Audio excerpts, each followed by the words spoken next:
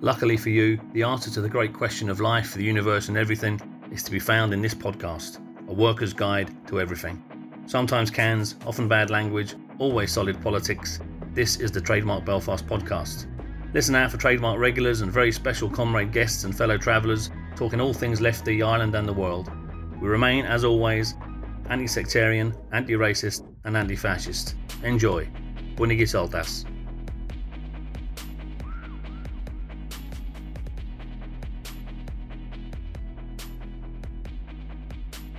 Hello and welcome once again to Trademark Belfast podcast. I'm joined today by two good friends and comrades, Dr. Amanda Slevin, who is Director of Queen's Centre for Sustainability, Equality and Climate Action. She's a teacher, she's a researcher, she's an activist in her own right, and I know she focuses on subjects that we're very interested in, climate breakdown, but also in particular the socio-political implications of climate breakdown. We're also joined by someone who used to be a regular, hasn't been on for a while actually, Professor John Barry, mate and comrade, who also, as some of you will know, is the host of the ABCs of Green Politics, another podcast on the Left Block platform. And I've asked them to come along today to join me in a discussion around, I suppose, really climate projections, warming projections for this century. I remember I was at a conference with John. John was speaking at it 2 or 3 years ago. And I remember the thing he said, because it scared the shite out of me. He said, everyone was talking about 1.5 degrees above pre-industrial levels, and we'll get to that, what that means in a minute. And John said, forget about 1.5, we're going way past 2. And that kind of stuck with me. And that was about 4 or 5 years ago, John. And there's a graph that we use in our training, which I'll put up on the podcast so people can see it. And it has those kind of warming projections. It has that idea of how bad things are going to get between now and 2100. And the graph shows that whilst we want to stay at 1.5, our current pledges have taken us to 2.5. But actually where we're heading is 3.5 to 4 degrees above pre-industrial levels by the end of this century. So that's kind of the focus of this we chat with two people who know their stuff, by the way. So I'm listening to my bullshit, you'll be listening to them. I'm just hosting and asking the questions. Now, this January was the hottest January on record. Before we kick off, the global average temperature in January 2024 was 1.7 degrees above pre-industrial levels for the month, meaning that the planet had breached, if you like, that 1.5 degrees benchmark for the last year. Now, I know that climate scientists will regard the limit not really having been broken until that happens year after year after year, but nonetheless, it's a worrying threshold to have breached. And so I'll come to you first, Amanda, if I may, and you might give some of our punters just a very brief kind of understanding of what's the significance of that 1.5 degrees above pre-industrial levels. Why is that threshold important? It's important for a couple of reasons. On one hand, we have international agreements, such as the Paris Agreement, which committed to taking efforts to limit temperature increase to 1.5 degrees Celsius globally and committed to well below 2 degrees above pre-industrial levels. So we have this legal framework that governments across the world have signed up to, but also we have the scientific evidence that points to 1.5 as being really key. Because when we reach this temperature, as we've done over the past year, but as you say, we have to hit it year after year, and that does seem likely. When we exceed 1.5, scientists have been warning us for a long time about the effects that has in terms of temperature increases, change in weather patterns, and a wide range of socioeconomic consequences that we're already seeing on these islands and are set to expand for every bit of temperature increase that we see.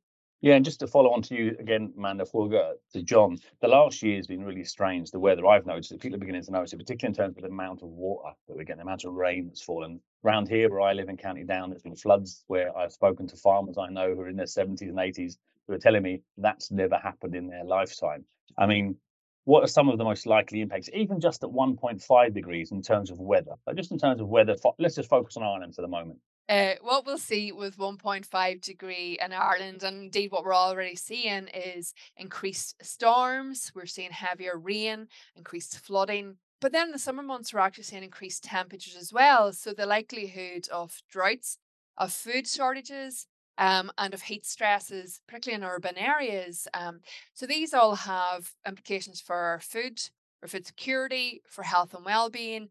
And so these weather patterns are driven by human activities, burning fossil fuels, and in turn affect the very conditions that we need to live as humans. Yeah, thanks for that. And that's just at 1.5. The listeners will see where I'm going with this. I'm stepping up the level of concern here as you go from 1.5 to 2. John, in terms of the potential consequences, just at 1.5, which you would suggest, and a lot of people think we're past already, the sense of what's in now is baked in, and we just know that's booked in, that's going to happen. What are the consequences for like for biodiversity, for natural resources, given the current model of capitalist expansion and growth? What are even at 1.5? What are we looking at? We're looking at being fucked. I mean, there's no two ways of sugarcoating this in terms of, I'm not saying that to be a woke down with the kids professor, although of course I am, is that we really do start, we in the academy and scientists who know this stuff have a duty to let people know it is worse than what people think. Even though, as you said, January this year is 1.7. On average, we're at 1.1 at the moment. And the chances are that probably this year, because it's an El Nino year, which is a naturally occurring phenomena which already increases the climate system, we're probably going to transgress the 1.5-degree threshold. But already at 1.1, we've seen the things that yourself, Amanda, have pointed out, even here on the island of Ireland, in terms of floods, storm surges, you know, uh, hotter weather in the summer. And this, yeah, people say, "Oh, isn't this great? Be able to get a bit of a tan in the summer." And it really annoys me the way the mainstream media report actually these issues. But it has a serious impact on our food system. I mean, I don't know what the figures are, but somewhere between a fifth and a quarter of the Irish potato crop has been destroyed this year Mm. because of the flooding that you were talking about, Stefan. And as each temperature, bit increase, every point one, point 0.2 degree, point 0.3 degree increase just makes it even worse in terms of heading towards, at the moment, we're looking at least a 2.7-degree warmer world. And that means parts of the planet become uninhabitable, where we can maybe get into it in terms of, we should be framing this in terms of an apocalyptic creation of an uninhabitable planet for many people, which will have impacts, just to finish, not just in terms of food or the direct physical impact on people's bodies and so on, but actually in a place like where we live in Ireland, which has got fairly low population density, we will see Ireland being an attractive place for having to take in people who are now going to be displaced by the climate crisis. I mean, so there's the climate refugee issue, for which, of course, we've got no legal protection. So it's worse than people think.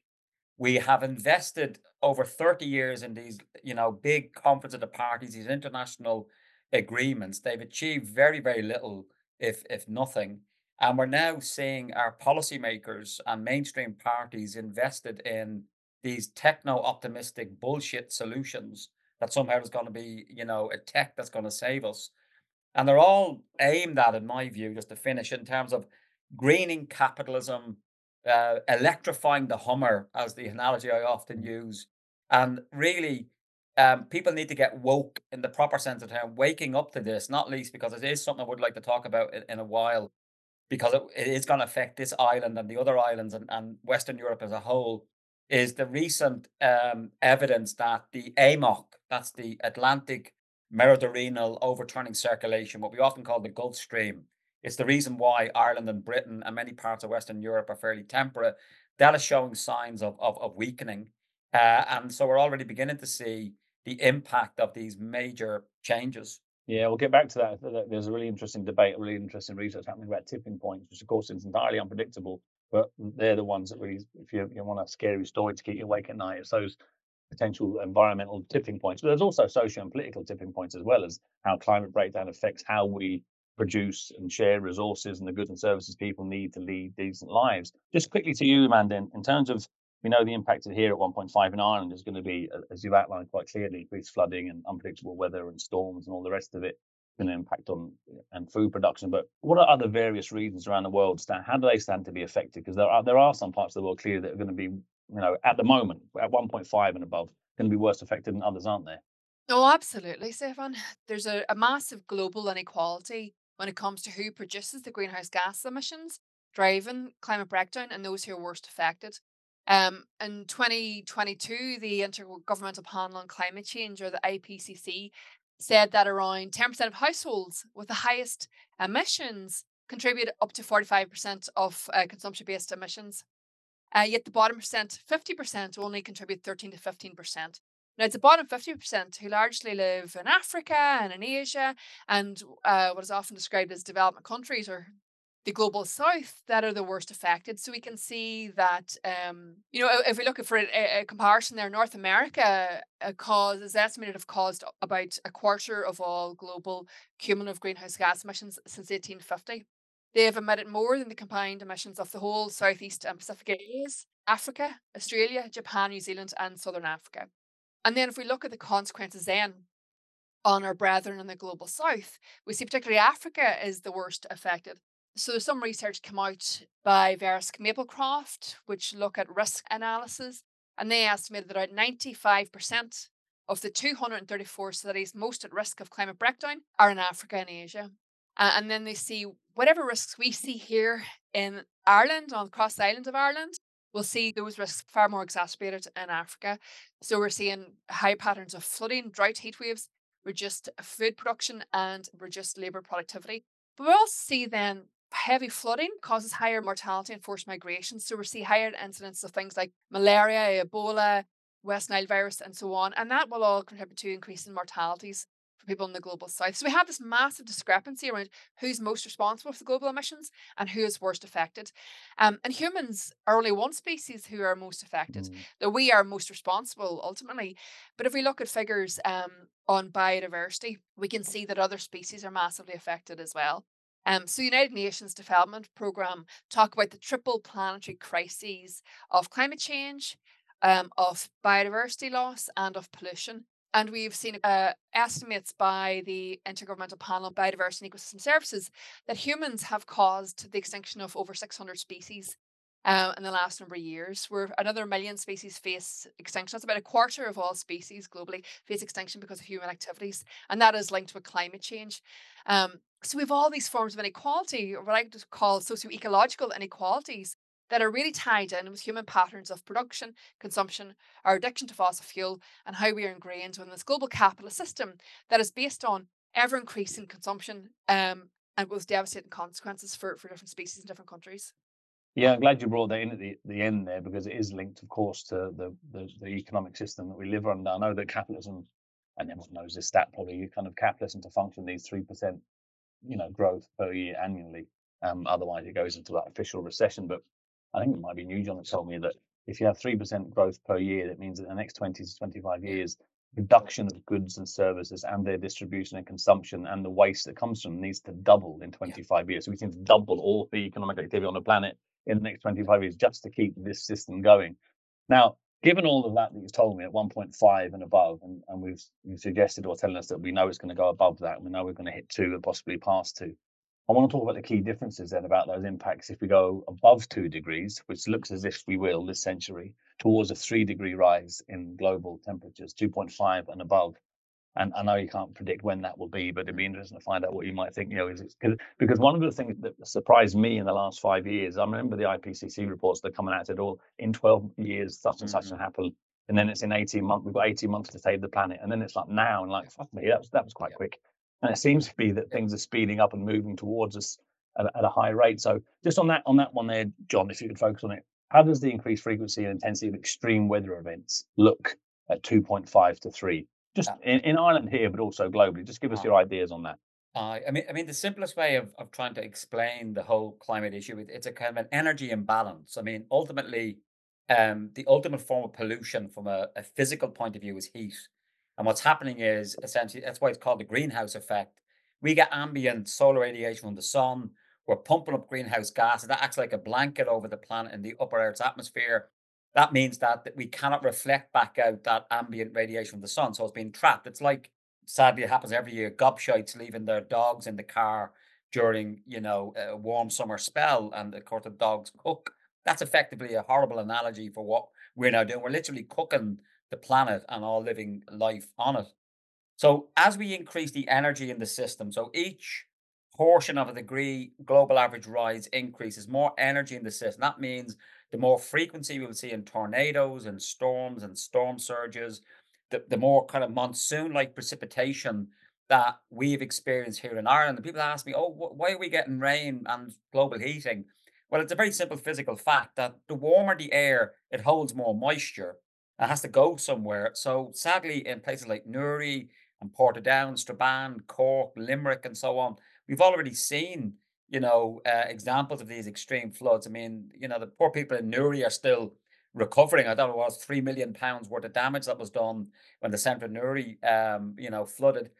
And so basically each degree temperature increase just means that we're increasing the energy in the Earth's system, which can then reach a point, and this is the tipping point issue you raised, Stefan, Mhm. earlier, that no matter what we do, the Earth system could just flip into a completely different age, or sorry, balance in terms of energy and the relationship of climate and weather patterns, which, will mean that it's literally uninhabitable. Human beings have never had to live in a world like this. And it raises questions around, particularly in equatorial parts of the world, in Africa and Asia. As Amanda said, the very countries that have done least to cause the climate problem, they're the ones already suffering the impacts, where even we here in the global north are not immune to it. I mean, if you have a house on a floodplain area, certainly in Britain and Ireland now, it's increasingly difficult, if not impossible, to get house insurance because your house is uninsurable. Mm. So these are really beginning now to start to bite. But the issue is to see it as an energy imbalance problem where we have too much energy in the Earth system. It always rains. We always have storms and tornadoes. But the issue with the climate dimension of humans and the production of greenhouse gases is these storms and so on are more frequent and they're more severe. I mean, just think about it. I think it was 2 weeks ago. We had one storm end and then another one begin like the next day. So this is the new normal in a way Yeah. that we're going But to the have to get interesting used the to. interesting thing about that, and I'll get onto this one later on, is that how people just pass that off as normal. I mean, 5 years ago, there wasn't a storm every week. Yeah. There was one or two in the winter, maybe one in the summer, weirdly every 5 years. But last couple of years, it's from November through to the end of January, it's like, is there another named storm we're gonna get? We're getting up to P, Q, and R and S very quickly in terms of named storms. But yeah, I want to get one quick question for you, Amanda. In terms of Ireland and well, other parts of the world, low-lying areas and flooding is a big issue, isn't it? And sea level rises, because that's another thing. Because most human beings live on the coasts of the continents that we live under. So big cities are either on rivers that are going to flood, or they're on the coast that are going to flood. So if the polar ice caps continue going and the Greenland ice sheet continues going in the direction that they're going, we are going to see this century, in the next 10, 15 years, major flooding events and encroachment on coastal areas. We're seeing it already all around Ireland. Absolutely. And some projections for places like Belfast estimate that we could be looking at up to a metre of sea level rise by 2100. Now, that seems far off, but it's a big amount of flooding. And we can see others, John has mentioned other towns that are particularly vulnerable and cities that are particularly vulnerable to flooding, where they could see a significant part of the year underwater or at threat of flooding. That really affects habitability of towns and cities. And also puts increasing pressure on people being forced to move elsewhere. But yet Hmm. the sad thing is we're rather privileged up here compared to what other countries are like. We're looking at massive food shortages and migrations associated with climate change. I'm just looking here at a report by the United Nations Development Programme said that about 2.4 billion people globally, 2.4 billion, are facing food insecurity tied in with climate change and other human driven forces. That's up from 800 million in 2020. So in 2 years, the Yeah. amount of people facing food insecurity more than doubled globally. Actually, it went three times in that period of time. These are the issues we face. So yes, we're going to have worse conditions and sea level rises in our towns, cities, and villages. We're going to have problems with food, being able to feed ourselves. But on a global Is scale, that is we're that a going. real threat? Is the impact on food production a very real threat in the next, say, 10, 20 years, do you think? I mean, I know we've had massive food inflation, but others have argued, well, that's more to do with supply shocks and to do with COVID and to do with the war in Ukraine and that shit getting fucking stuck in the Suez Canal and stuff like that. But is there a genuine threat to food production in the next 10 or 20 years? I mean, are we going to see food prices gradually just getting higher and higher? And, people expect to see strawberries, don't they, in their supermarkets in the middle of winter, and tomatoes, and I can see a time coming when you're going to walk into your local supermarket and your Spar, and you're just going to see empty shelves. And those are real issues. Like part of the problem we face as an island is that we are really dependent on global food chains. So we import a lot of our Mm. food and also export a massive amount of food as well. So we are affected by the fact that a lot of us aren't growing our own food anymore. We're dependent on buying in food from other countries. We're also, bringing a lot of food to feed animals, to feed humans too. There's a whole issue there about meat and dairy production, and those were particularly affected by things like the shocks you've mentioned, like the war in Mm. Ukraine and elsewhere. So part of the problem we face now is that because of the globalized nature of the island, how we're deeply embedded in global supply chains, that we no longer have the capacity to feed ourselves the way that we should, and that does require us changing systems of food production, localizing, being able to go back to what my grandparents have done, grow your own food. My parents do grow a bit of their own food. To go back to that sort of thing because You we hardly see can't. you hardly see a country garden anywhere in No. Ireland. They just I don't exist. Every I remember my granny and both granny and grandparents both had, like you said, a country garden that they lived on, and that's. I don't think any modern farmer knows how to produce beef and produce mutton and lamb, but I'm not sure they know how to produce Well, actually, food. You know. it brings home a really important issue in the transition. If we start to see policies being put in place to deal with this, the two most important things we need to have as locally sourced and provided as possible. One is energy, because without energy, you Mm. can do shag all else with anything in terms of modern society, and energy provides so many benefits and welfare for people. The other one is food. So, food security and energy security, not in that crap feckin', securitization state security mode. I just mean in terms of things like food sovereignty is probably a better term, and energy sovereignty.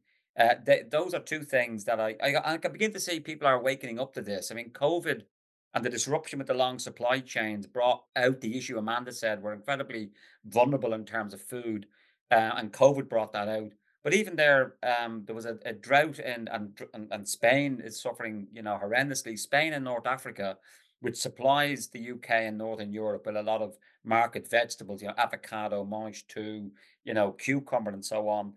These are massively impacted there a year or so ago.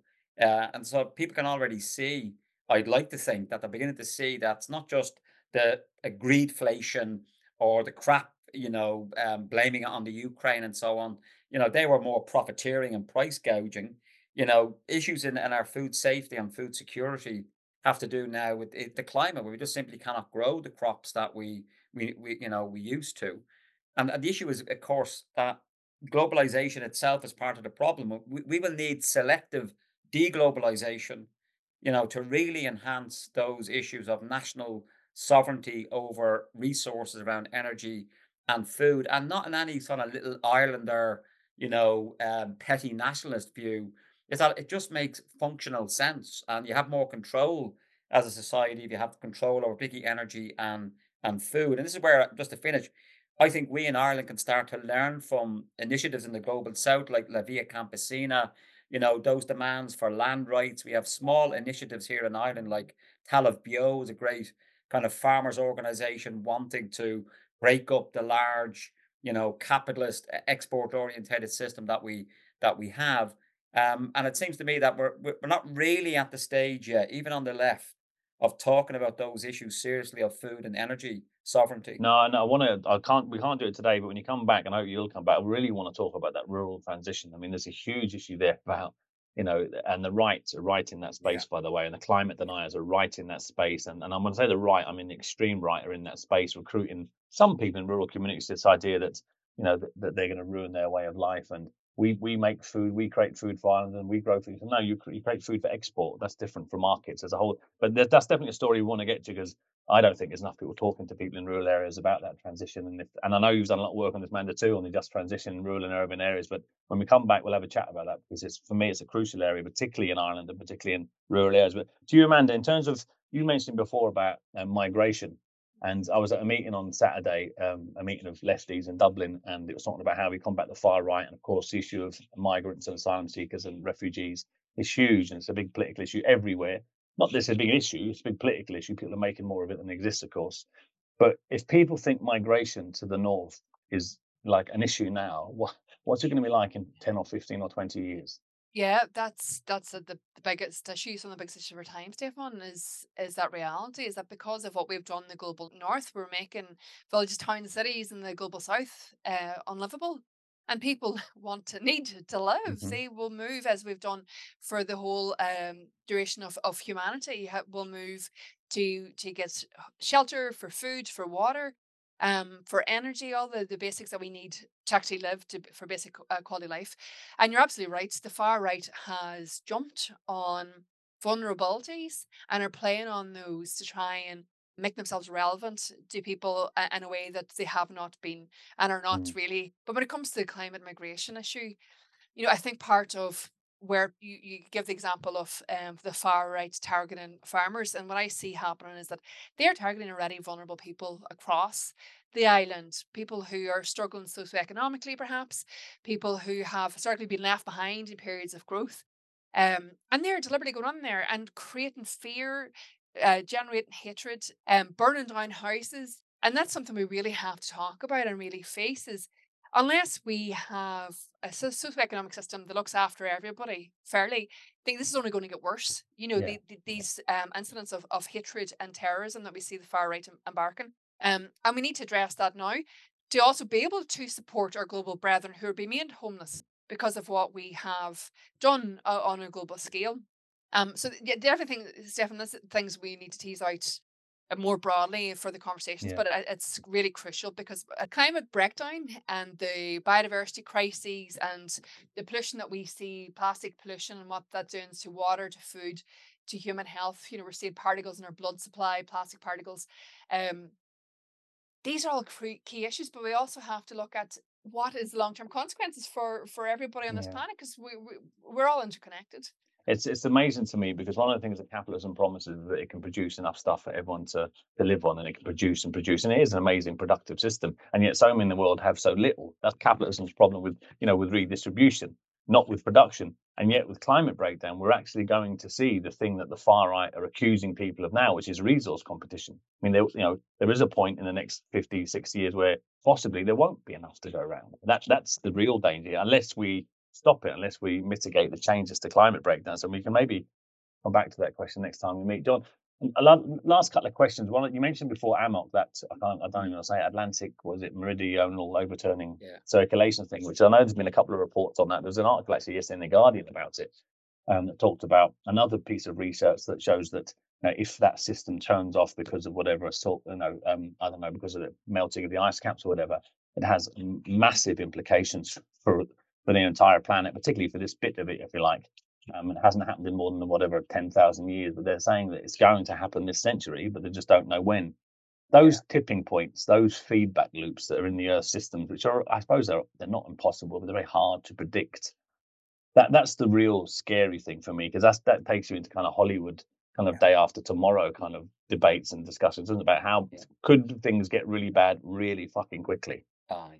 No, it is. I mean, it goes back to something you mentioned earlier, is that again, neither Amanda and I are actually climate scientists. We're social scientists who are reading the climate and ecological science. What's really interesting is the last couple of years how surprised climate scientists have been of underestimating how quickly things that are going Mm, to think happen decades, into this century are happening much, much quicker. There is an issue with tipping points. Again, it's uncertain, but of course, that's why we should be adopting the precautionary principle. Part of one of the many problems with capitalism, particularly on its tech end, is this headlong rush into developing technologies and then figuring out afterwards when it's created chaos, or we'll invent another technology to solve it.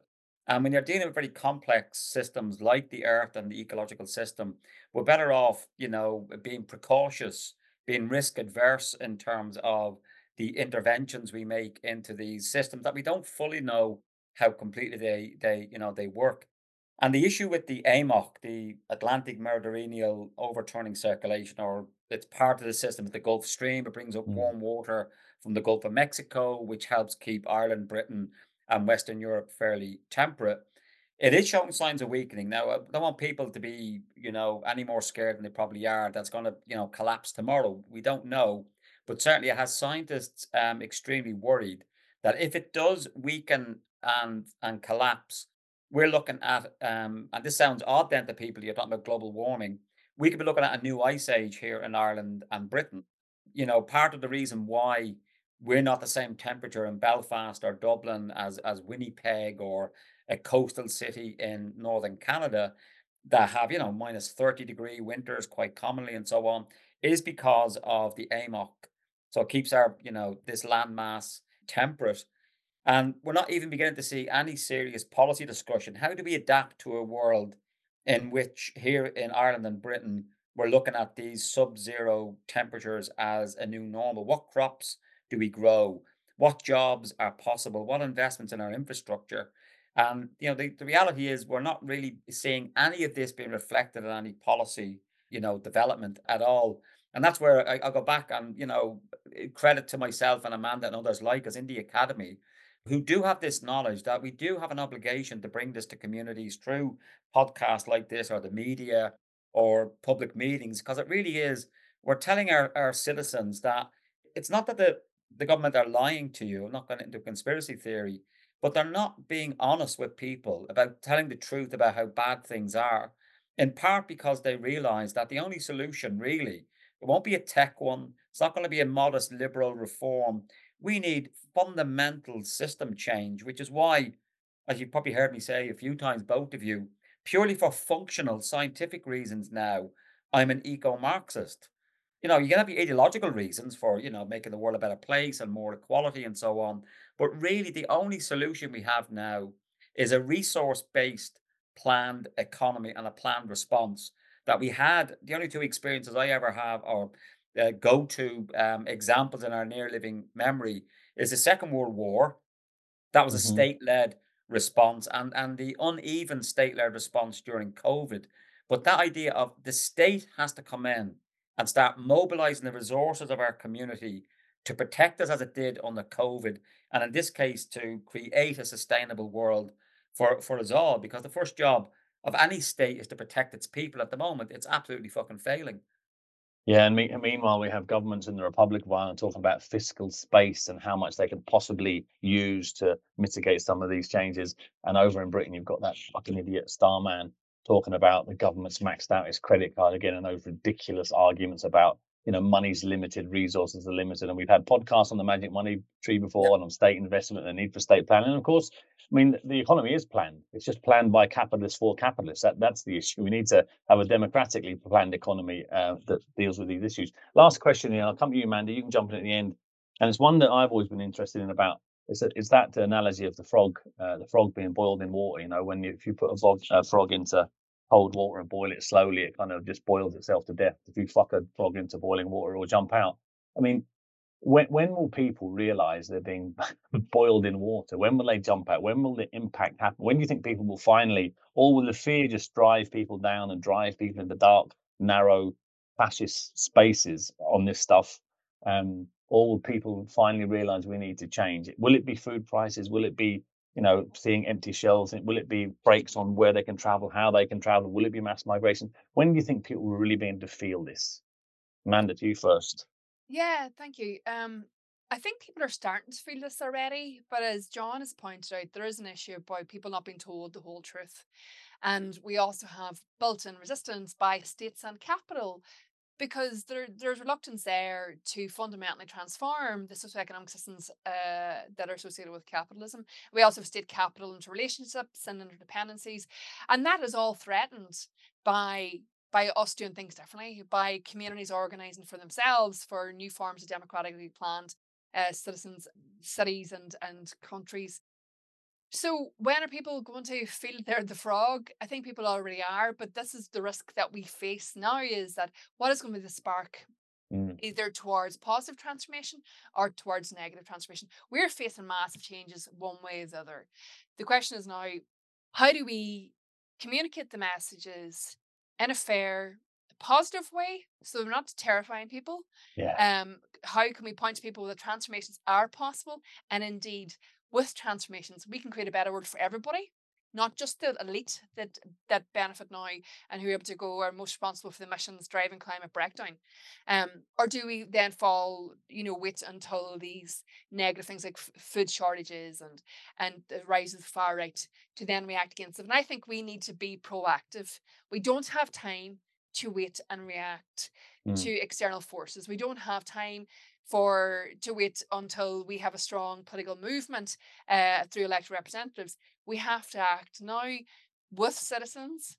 We all have to act. We all have a responsibility to take action now to make these changes. So part of that is political education. It's consciousness raising.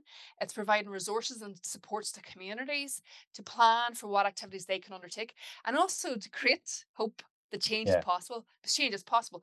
But the point is it going to be positive change, or is it going to be the negative reactive changes that are also possible? Yeah, it's a really important point Amanda said there, John, isn't it, about a hopeful vision and a hopeful sounding future? No, Because but the no, last it thing you isn't. can say to working class communities is, see the future, if you want to survive, it's going to be really shit and you're going to have less stuff and you're going to have a worse Well, life. And we need to have a different message of no, that of 100%. I abundance, mean, of abundance of free time, yeah, of abundance of healthcare and yes. education. So it's how we pitch the message, isn't it? I mean, what we need is a working class climate politics that moves absolutely beyond this kind of moralizing, guilty, kind of degrowth position. Because if you say to somebody who's got no arse in their trousers and they're trying to scrape by on the brew or on benefits, oh, the vision of green climate politics is something you're going to have less of. Sod that. Most people are not going to get behind that.